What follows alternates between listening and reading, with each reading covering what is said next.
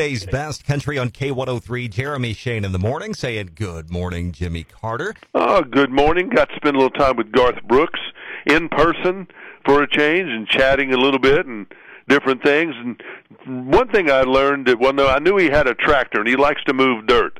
When you got all that money, you don't know what to do with it. You do things like you buy a tractor and you move dirt. Right. And that's just one thing. I've seen that happen with Brad Paisley and with Garth, and I've seen it with Jason Aldean. These big boys want to get big boy toys like tractors and move dirt around. I think that'd be on my list, but it'd be somewhere down there. Right. I got a other little things further to do ahead of that. Maybe so, but they've done all those, I guess, already. Sure.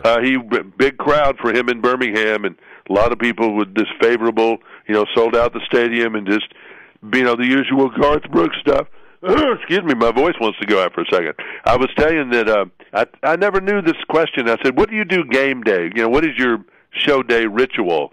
He said, sleep as long as you can, get up, go to sound check, and then they go play basketball. But they play basketball also the night before after sound check. So that's his, that is good exercise, running up and down the court. So that's how he stays in shape and keeps those lungs working. Next stop for him, Salt Lake City. Big show tonight in Nashville that kicks off the CMA Music Week that goes all the way to 11 o'clock this coming Sunday night. Darius Rucker will do a charity event at the Ryman for the St. Jude children, and then after that it's everything else. Luke Combs, Thomas Rhett, all doing pop-up shows. Of course, they're the stadium shows Thursday, Friday, Saturday night. Alan Jackson dropped out of the festival. We don't really know what that's about. His health has not been great.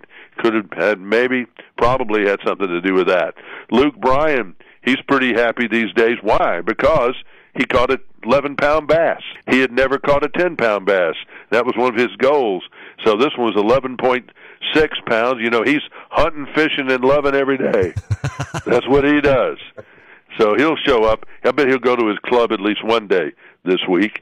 They've announced the headliner for the next year's Pepsi Gulf Coast Jam. That's going to be Morgan Wallen. And they said they've never booked anybody that big.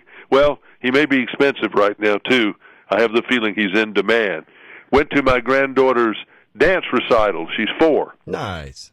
And in the night before at the rehearsal, there was Nicole Kidman on the back row sitting. She was wearing black and really trying to fade into the woodwork. But she was there. She either had a kid or something. I guess she probably had a child there.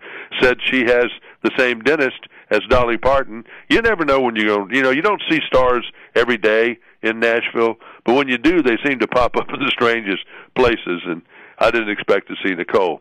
And Luke Combs and his wife, real close to having the baby, and the guy that wrote Itsy Bitsy Teeny Weeny Yellow Polka Dot Bikini has died. His name was Paul Vance, and he was 92 years old. Top Gun now, over $500 million and rising. Paramount Plus executives reportedly in talks to do a Top Gun series. There's definitely talk. They know there's a lot of money that they're holding on to now that they got this one done. Jimmy, thanks for getting us started this morning. Have a great Monday. Happy Monday. Jimmy Carter with us weekday morning, 7:50. Thanks to Imagine That Boutique. And remember, if you ever miss an update, you've got Jimmy's podcast playback. You can download at K103FM.com.